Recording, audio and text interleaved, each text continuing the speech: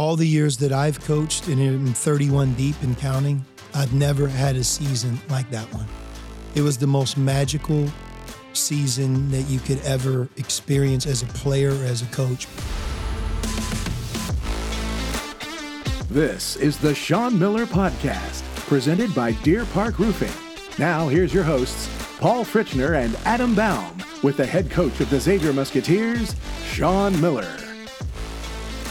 Welcome in to the Sean Miller Podcast. As always, we like to thank our presenting sponsor, Deer Park Roofing, as well as the official payroll sponsor of the Sean Miller Podcast, payroll partners, and our friends at TGE Solar. Paul Fritchner alongside Adam Baum, the head coach of the Xavier Musketeers, Sean Miller, and to my right, a very special guest today, Justin Doellman, a member of the class of 2020 of the Hall of Fame here at Xavier. You started all but 9 games in your career. You played 1 year under Thad Matta and 3 years for Sean Miller. Yes, sir. Justin, it's great to see. It's great to have you back here at Cintas. I know you're a season ticket holder, so you get a chance to come back to see some games throughout the year. I've seen you a few times this year. But just for the fans that don't know what you've been up to since the last time they maybe saw you in a Xavier jersey, you had a fantastic professional career in Europe. So just for people that haven't heard from you since then, how's life been for you? You have your family here, and how was your professional career?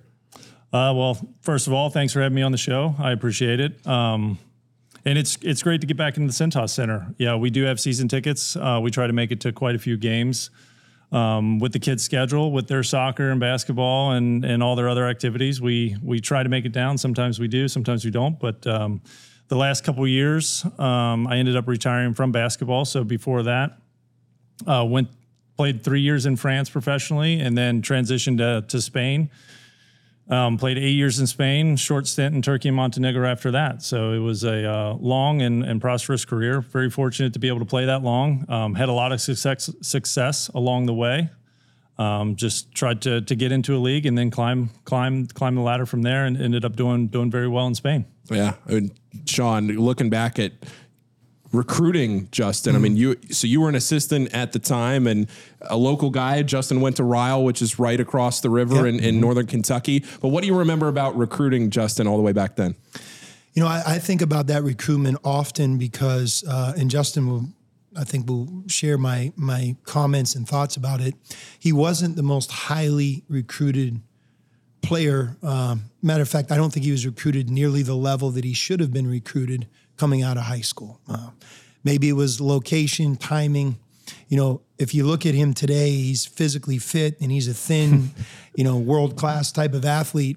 If you remember him as a junior in high school, he was skinny beyond skinny. He was you're absolutely right. I'm going to say you were about 6'7", maybe not even 6'8" at the time.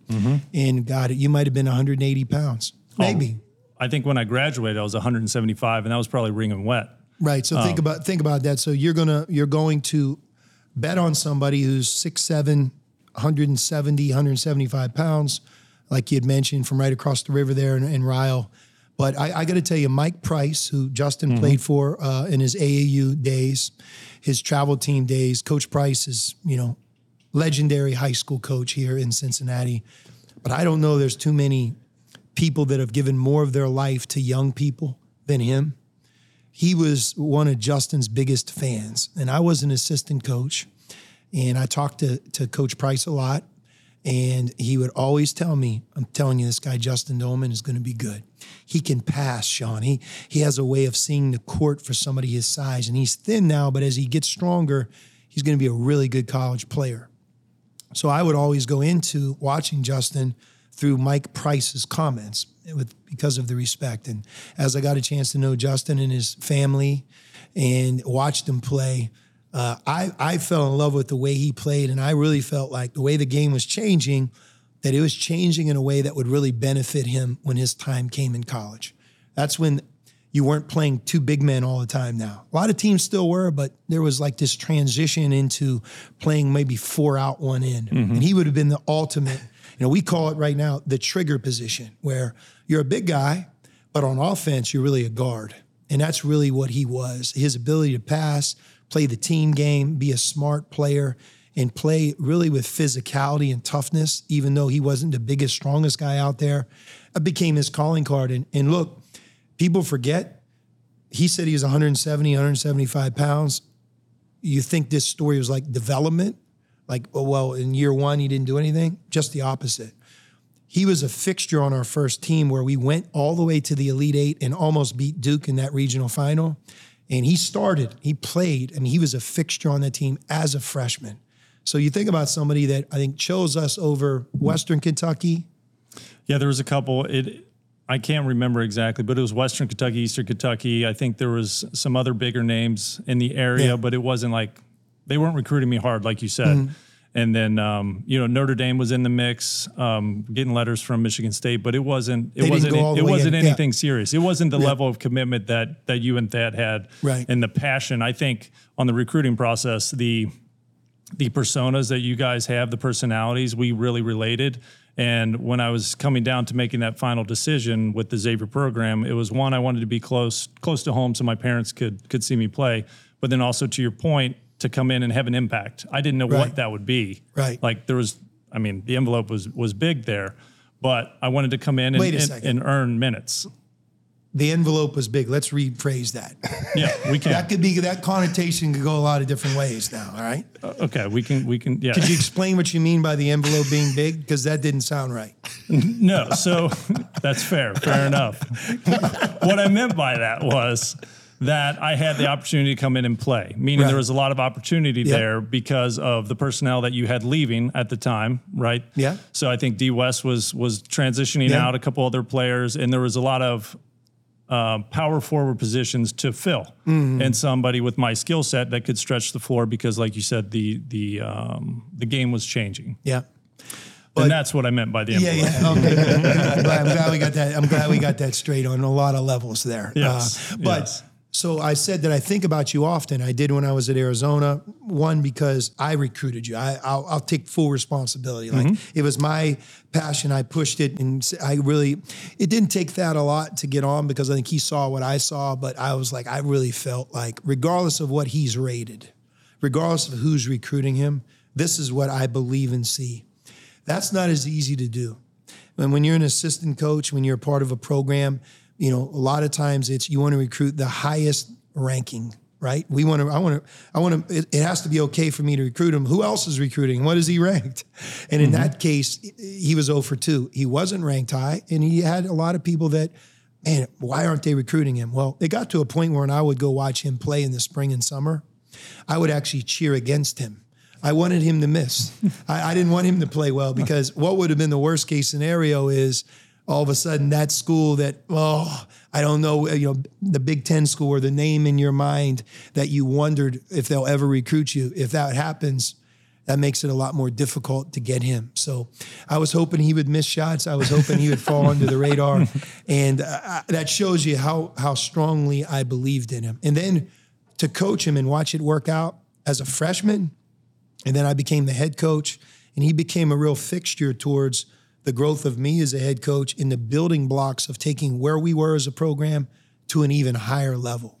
The time that he was here, he blazed the trail as big as any individual player that we had. You made the tournament 3 out of your 4 years here at Xavier, and you were part of that run that we talked about, the run that everybody knows if you're a Xavier fan, to go to the Elite Eight in that year and just come up a little bit short of the Final Four, but still to put everything together at the end of the season after so much had gone against you in that year, being your freshman year. What do you remember about that, maybe the coaching staff and what the message was to then band together, win those 4 games in 4 days and go on the run in the tournament? Well, I think the coaches set the precedent from the very beginning of just staying together. And then we had those three key seniors with Anthony Miles, Romain Sato, and Lionel Chalmers. And they really were great mentors and leaders in the locker room. Lionel being more vocal and Romain leading by example, and then Anthony Miles being a big man and trying to enforce the physicality on the inside. So that was very important to just kind of follow in their footsteps. But in order for us to be successful, we had to make a change. I mean, we were, I think, 10-9 before we started to trampoline into what our potential could be. I think at the beginning of the season, and I might be wrong, but we had guys on different agendas. They were thinking about, maybe the next level or what that was going to pan out to be. And once Lionel hit that shot and we just trampoline past UC, it was like for some odd reason, our locker room chemistry just all came together.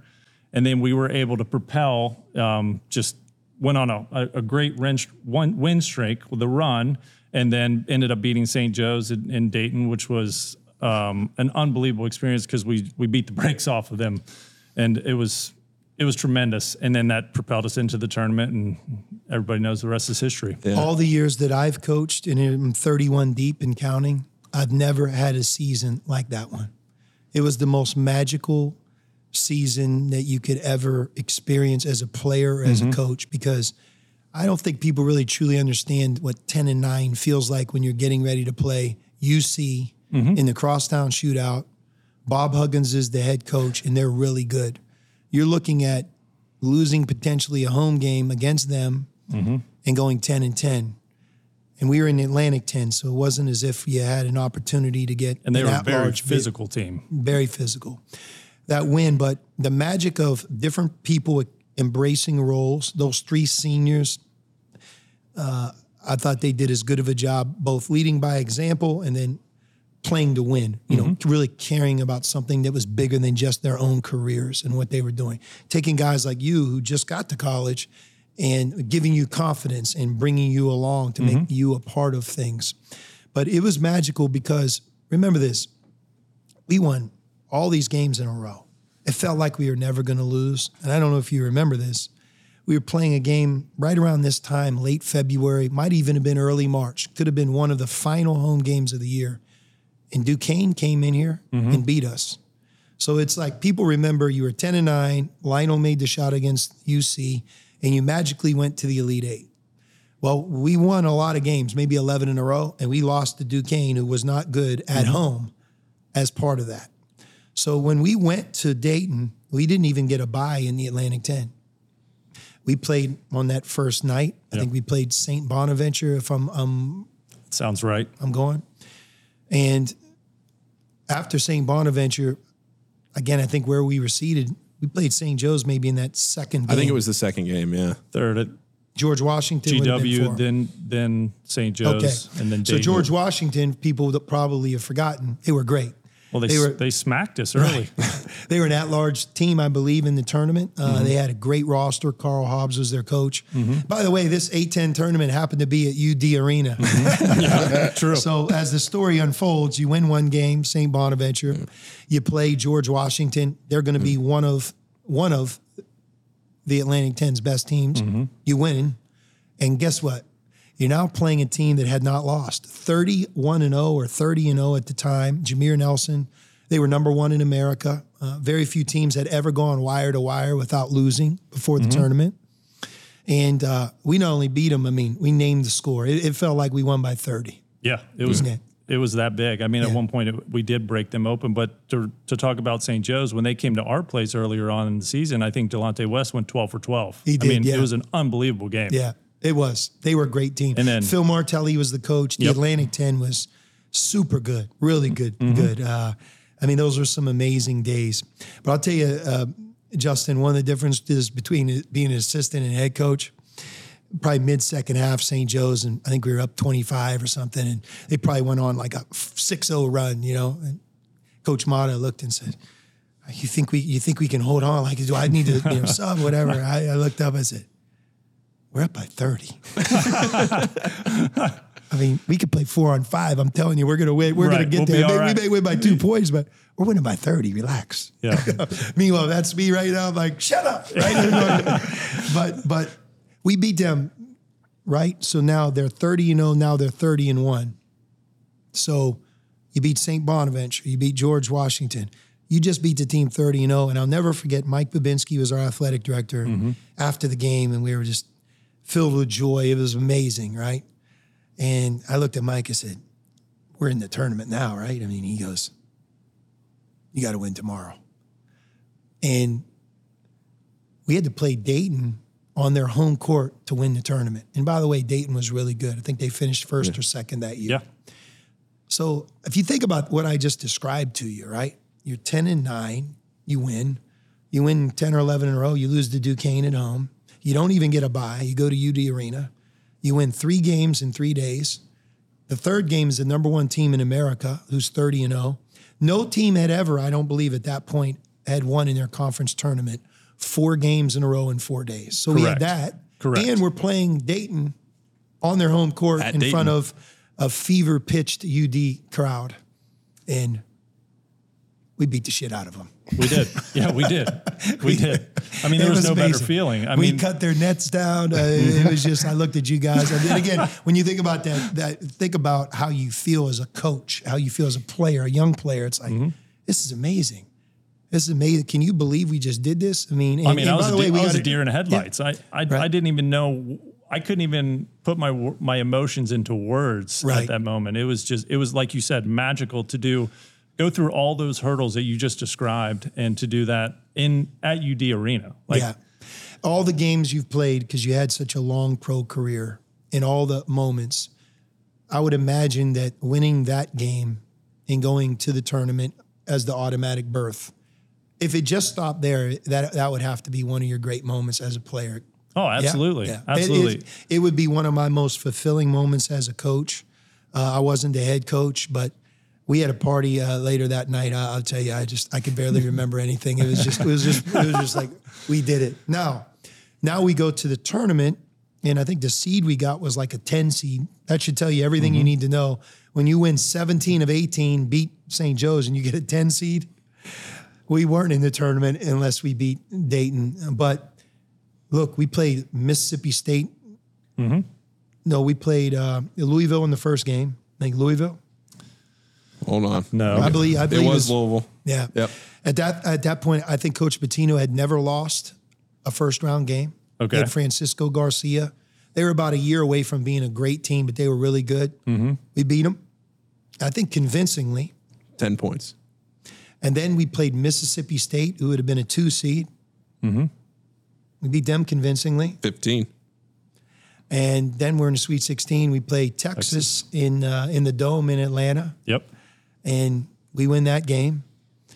And let's go to Duke. What do you remember about that game? Elite Eight, Atlanta, Georgia. I remember a lot about that game. Yeah, I mean, some of the players in the game would it be names that people would know? JJ Redick, Luau Deng, Chris Duhon, Sheldon Williams. Yep.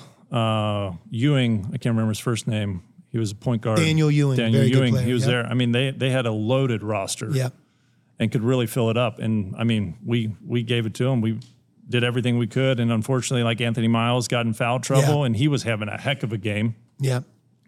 And I think the first half we were able to hold Luau Deng to maybe 2 points, and then he really opened it up in the second half. But I mean, we were in it, and just to be a freshman on that stage, I think it was 48,000 people in the Georgia Dome. Amazing. Yeah. I mean, the way they put together that court and everything else. I mean, to run out there and you're like, holy cow! Like I'm in a football arena. No, you were at Ryle High School. Yeah. Like, come on. Think about that. You were at Ryle High School 12 months earlier. Yeah. It's crazy. Yeah. Not even. Yeah. And that's why, again, when you think about, I think one of the remarkable parts about your career here is where you were as a senior and junior in high school, who recruited you, us believing in you, and it translating into immediate success on a team. Think about what we're talking about. We entered that last 4-minute segment, I think maybe up 1, down 1, and we ended up losing a heartbreaker to Duke. They went on to the Final Four and our season ended. But people here used to call that the run. But of all the teams and moments that I've been a part of, good and bad, that season probably has more lessons that you can talk to a young person or a team than any season I've been a part of, because hope is everything, and you guys stuck together and magic happened, and remarkable. Really, I think it's one of the great seasons that's ever been established here. And I think it's something we all continue to talk to our team about. We use examples constantly about that year with some of our own players, even this year. That's great to hear. I mean, like you said, the lessons there with our senior leadership, I think it started with the coaching staff, which trickled down to them. And then the seniors being able to show, like Justin Cage and myself, who were, these fresh little freshmen that really don't know anything. And we're just trying to make it, and to have that leadership in the locker room. And for whatever reason, we just gelled at that perfect moment, and we're able to continue that momentum.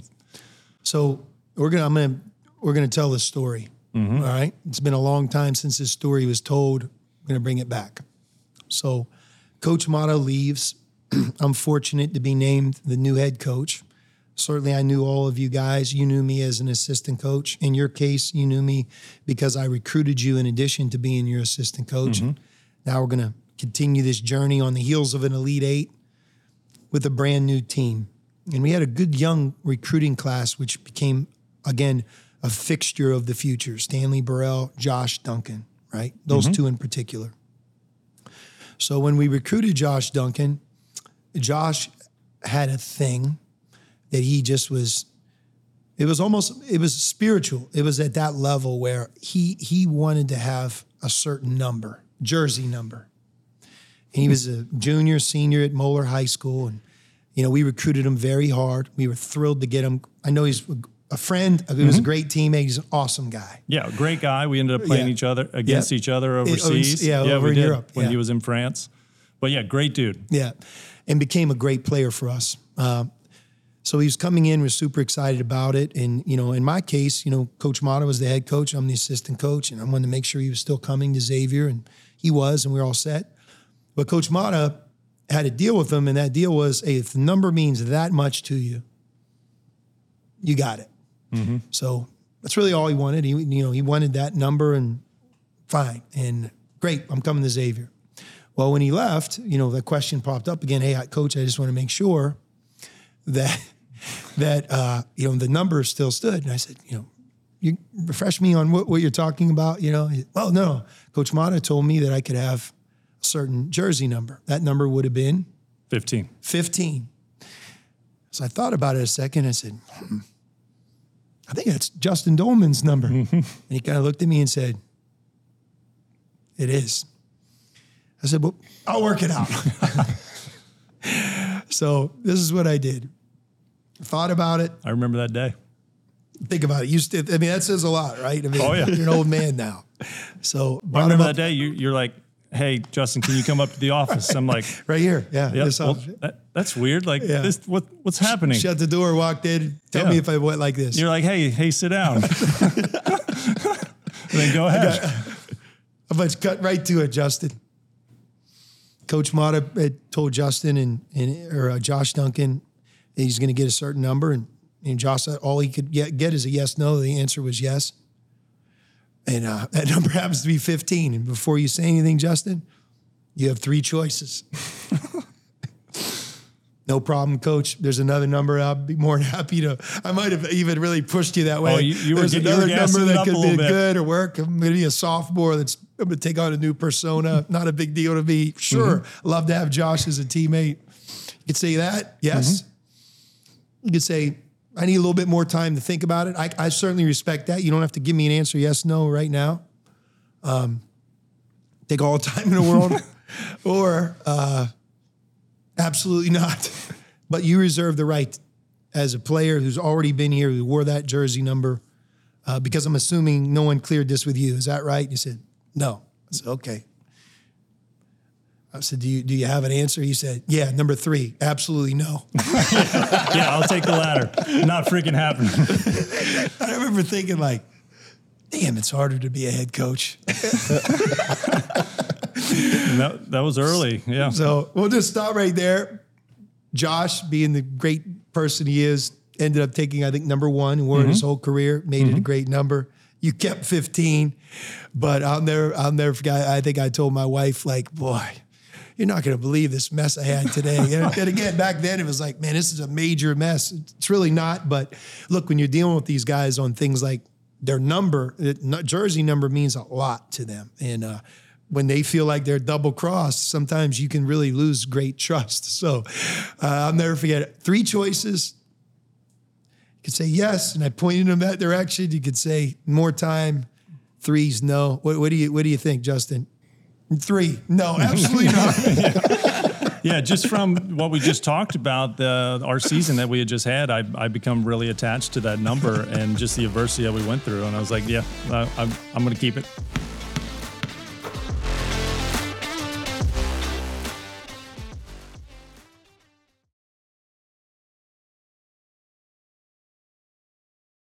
The Sean Miller Podcast is proud to partner with Deer Park Roofing, a company that's provided elite service for homes and businesses since 1996 and leads the industry in professionalism, quality, and responsiveness. Whether your needs are residential or commercial, like the outstanding work on the Cintas Center, the home of Xavier basketball, Deer Park can handle any job and ensure it's done right. Deer Park's motto is protect what's important, and what's important to you is important to Deer Park Roofing. Visit deerparkroofing.com. The Sean Miller Podcast is proud to partner with Payroll Partners, where you're not just a number. That means providing a best-in-class HR and payroll experience that was built on award-winning technology and live support customer service with a dedicated payroll specialist who's just a phone call away. You shouldn't have to choose between technology and customer service. At Payroll Partners, you get both. Payroll Partners is locally owned and operated by a proud Xavier alum. Visit payrollpartners.net. That's payrollpartners.net. Welcome back to the Sean Miller Podcast. Really enjoying having Justin Doellman here to join us. But I'm curious, like you leave Xavier and you go on to have this illustrious overseas career. And I think, Sean, you had sort of an interaction overseas when you were at Arizona with your paths kind of crossed with Justin's overseas. For sure. You know, I was following his career from a distance, and I think he would admit it. When you go to Europe or you're playing international, there's a tendency you can become disconnected to some degree. It's not easy to communicate with the time change. He actually visited me in Tucson one summer. I'm trying to think what summer it was. It was a long, long time ago. It was the second or third summer. Yeah. That I was there. I can't remember exactly, but I came out to see you, say hey, see how things were going. So, but anyway, we took a foreign trip at Arizona. We took it to Spain, and we went to a couple cities. Barcelona is where it ended, and we went to Valencia first. And, you know, I had a recollection that Romain Sato played for Valencia. I knew that. But we went to the facility, where the pro team plays, and they have a mural of Romain.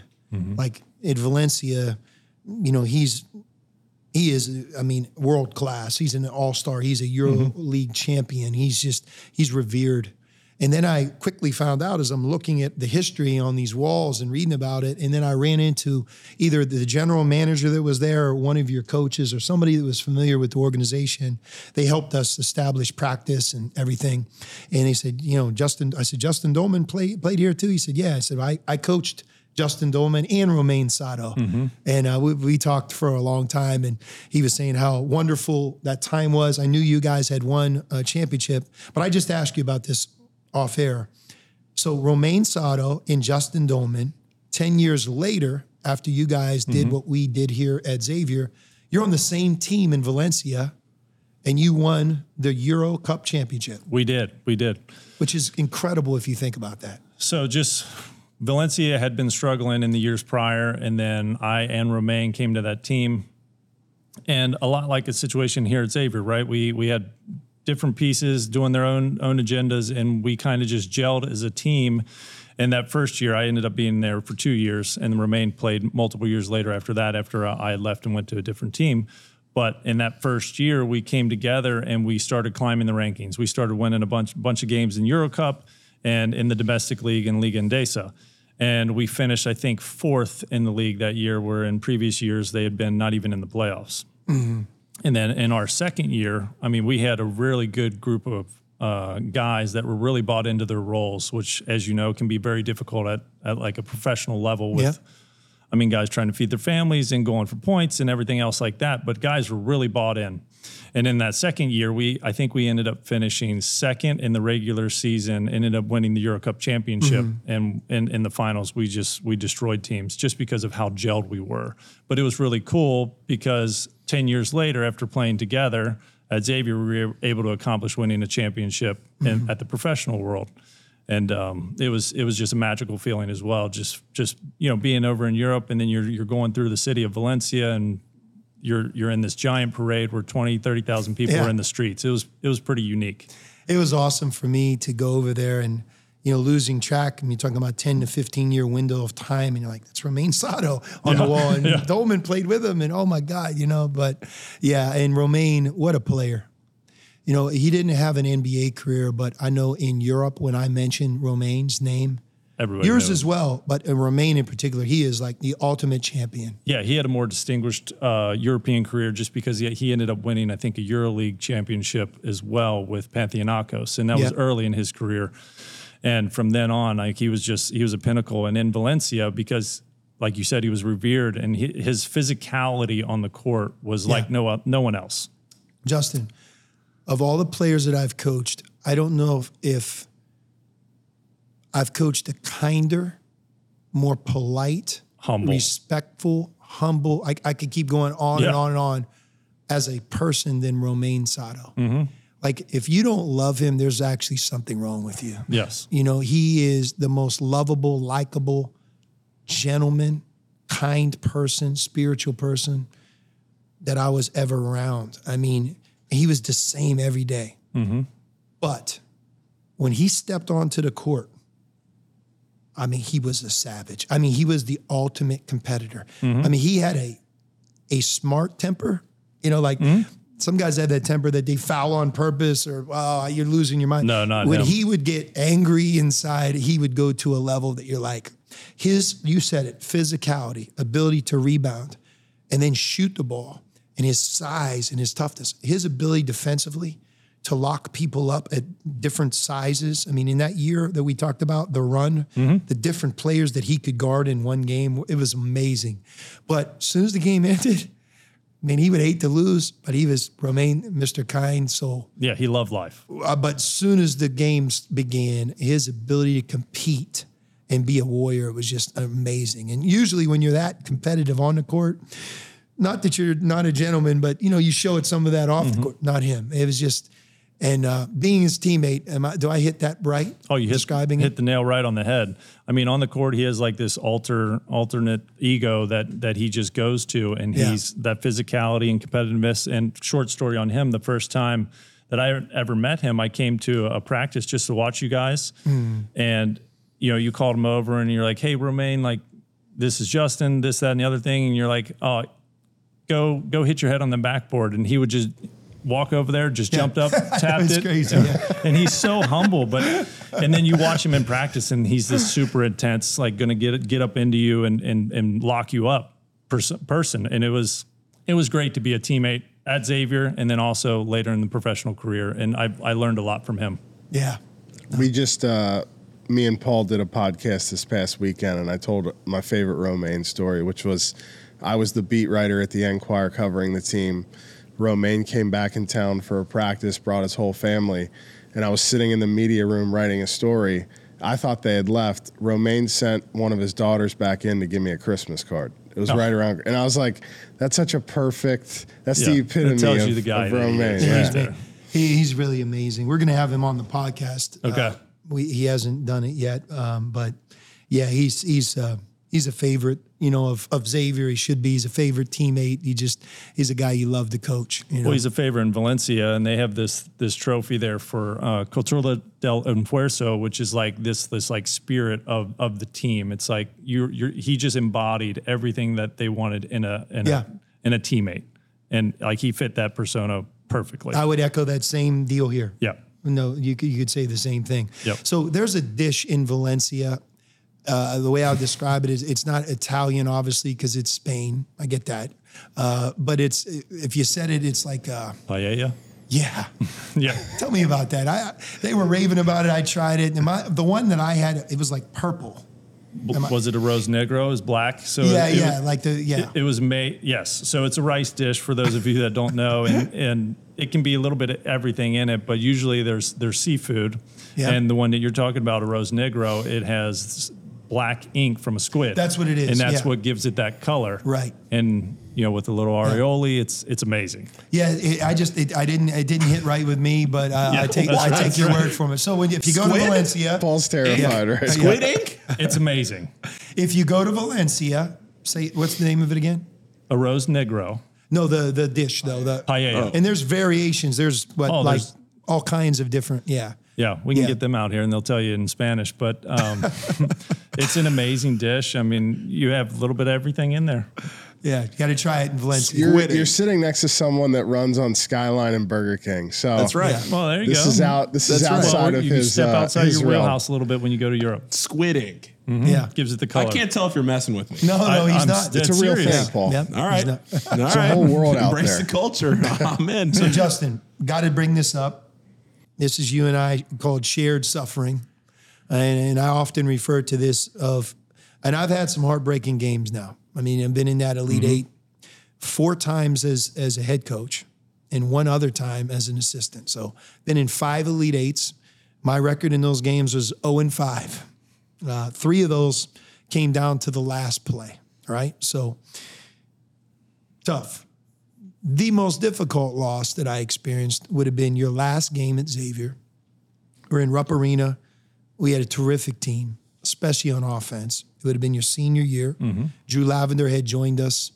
We could play at a pace, and it was a fun way to play. I mean, I enjoyed coaching the team because we were so good on offense. But we're in Rupp Arena, and we're playing Ohio State. Coach Mata, ironically. So think about that, right? The guy that you played for in an Elite Eight and who was the head coach when you came here. Now we're playing Ohio State. They have Mike Conley Jr. and Greg Oden, Ron Lewis. Remember Ron Lewis?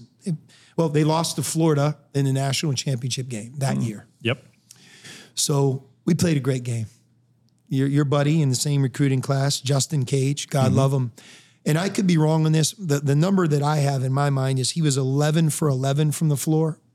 If he wasn't, he's very close. 8 for 8 from the floor. He's having the game of his life. And he had not missed a free throw or a shot. Fast forward, coming down the home stretch, he's at a free throw. I think there's 4 seconds, maybe. I don't know, 5. Yeah. It's right at the end. And we're up 3. And we had a timeout. The young coach in me said, you're not supposed to call a timeout because you're going to ice your shooter. I knew that he was having a great game. And he had an opportunity to basically put us up 4. And at that point, game would have been over. So I just said, no, we're not going to call a timeout. But by not calling that timeout, we also could not talk to our players at all about, look, if we're up 3, do we want to foul on purpose, which is the thing. We had thought about that. I think earlier in the year we might have done it, maybe not. I don't know if we had a steadfast rule. That was a long, long time ago as a coach. I don't think we had like a defined rule there situation. And by the way, you still have to make the shot. Sometimes it's going to be a tough shot. Well, it's like slow motion. You know, you watch him shoot it and you're like, oh, he missed it. And it's like outletted. It felt like 2 big dribbles across half court. And, you know, at that time, sometimes on defense, you're like scared to not want to foul. And he's not going to make that. And boom, it went in. And that didn't win the game. But what it did is a game we had basically led what felt like for most of the game and had it. It went to overtime. The other thing that happened in regulation is right before those free throws is Greg Oden committed, in essence, his 5th foul. Now, I've seen Greg Oden many times since then, and I bring it up to him every time I see him. And the reality of it is he thought that was the last foul of his college career. He was frustrated, and he actually intentionally fouled on the play. Do you agree? Oh, I'd agree. Yeah. You can watch the replay. John Cal, who's, God bless him, he's their Big East head of officials, was on the call. If he didn't know that I still remembered, he does now. He did not give him an intentional foul. That was his 5th foul. He had fouled out. If he gave him an intentional foul, we still win the game, right? Anyway, they make the shot. It was an amazing shot. They go on in overtime. We were a deflated group. They made plays in overtime and beat us. But from that point on, every game that I've ever coached, between 11 and 4 seconds, we foul. We call it smack. Okay. Now, there's weird scenarios that play out when you do it, especially if you do it with 8 or 9 seconds.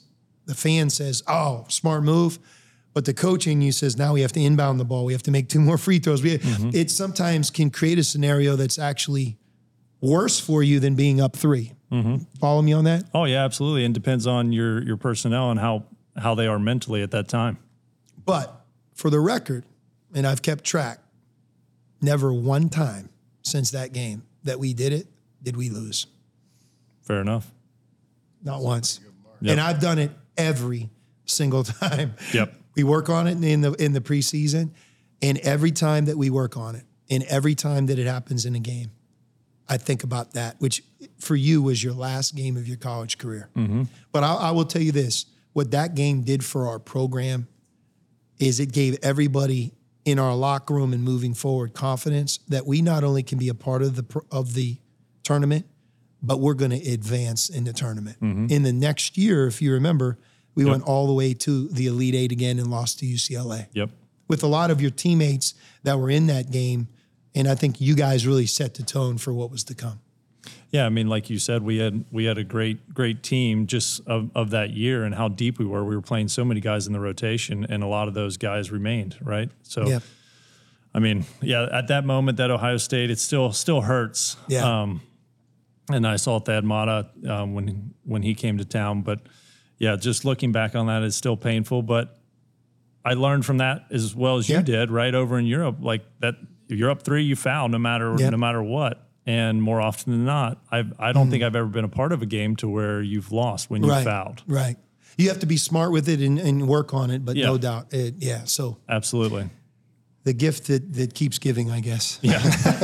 Well, Justin, you learned. Before we wrap it up, please talk about your wonderful family that are actually here. So Meredith, my wife, we've been married 17 years now. So she was a standout soccer player. Here at Xavier, and then my daughter Amaya, who's 11 years old, she's into soccer and basketball as well. And then my son Braden, who's 9, is also into basketball and soccer. Braden, my youngest son, is named Braden as well. Do you spell it Braden or a Y? Y. Mm-hmm. Yeah, my Braden spells it Braden. You'll get a kick out of this. When you guys were talking about Ohio State, I noticed your wife was visibly upset in the background hearing about that story. That was a tough loss. Yeah. You know, the negative of it, or the positive, however you want to look at it, is we had to bus back because we were in Lexington, Kentucky. And, you know, sometimes when you think of the NCAA tournament, you're in a dome and you fly and you go to this amazing location. You know, for us, it was, you drove to Lexington, which is like an hour and a half. But that was a tough bus ride back. But when it ends and you know deep down you had a great season and you gave everything, you have a lot of pride in what just happened too. And yes, that's the other part of remembering that for sure. Yeah, absolutely. That bus ride, I mean, it was so quiet. You could hear a pin drop. But I think as much as it hurt, we still kept our chins high just from the season that we had. And we knew that call just didn't go our way. I mean, there's only so many things that you can control during a game. And the ball didn't bounce our way. Yeah. So every practice plan for 4 years, or 3 years in my case, I had 2 JDs. You know, I don't want to write like, he knows how I do it. You know, Justin Doellman on blue, or Justin Doellman on team 1 and Josh Duncan on team 1, and I just go initials. So I had these 2 JDs. So when I read them out to the team, I go JD, number 1 or team 1, or you're in blue and whatever. So because they're both JD, he was JD 15 and Josh Duncan was JD 1. Yep. And again, every time I wrote that on my on the practice sheet, it would always come back to like, can you believe this? Like they both wanted the same number, you know? But quick reminder. JD 15. It's great catching up with you. Used to be quiet as a mouse. I used to wonder how you convinced Meredith to fall in love and become your wife.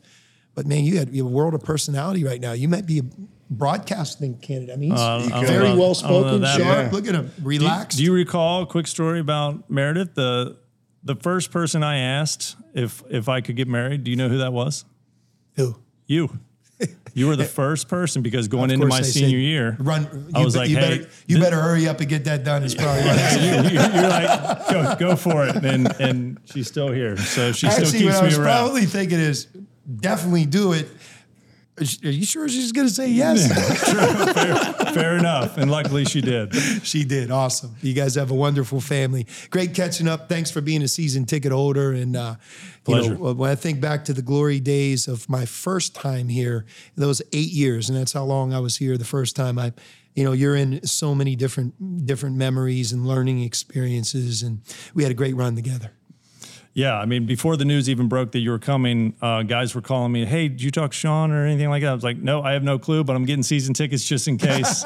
And then, yeah, it's been amazing to bring the kids and just come back into the arena and obviously watch you. There's a lot of nostalgia there. So Yeah, awesome. Happy to do it. Thanks for having me on the show, guys. Appreciate you being Thanks here. for doing it. Justin, it's great anytime. to see you. As always, make sure you subscribe to the show. If you're watching this on YouTube, make sure you subscribe. You can follow us on all social media platforms, Twitter, or I guess X. One day I'll get it right. Facebook, Instagram, TikTok, all those places at Sean Miller Pod. Thanks to our presenting sponsor, Deer Park Roofing, the official payroll sponsor of the Sean Miller Podcast, payroll partners, and then our friends at TG Solar as well. This has been the Sean Miller Podcast. Thanks, Justin. Thank you. This has been the Sean Miller Podcast, presented by Deer Park Roofing, with your hosts, Paul Fritchner and Adam Baum. Join us again soon for another episode with the head coach of the Xavier Musketeers, Sean Miller.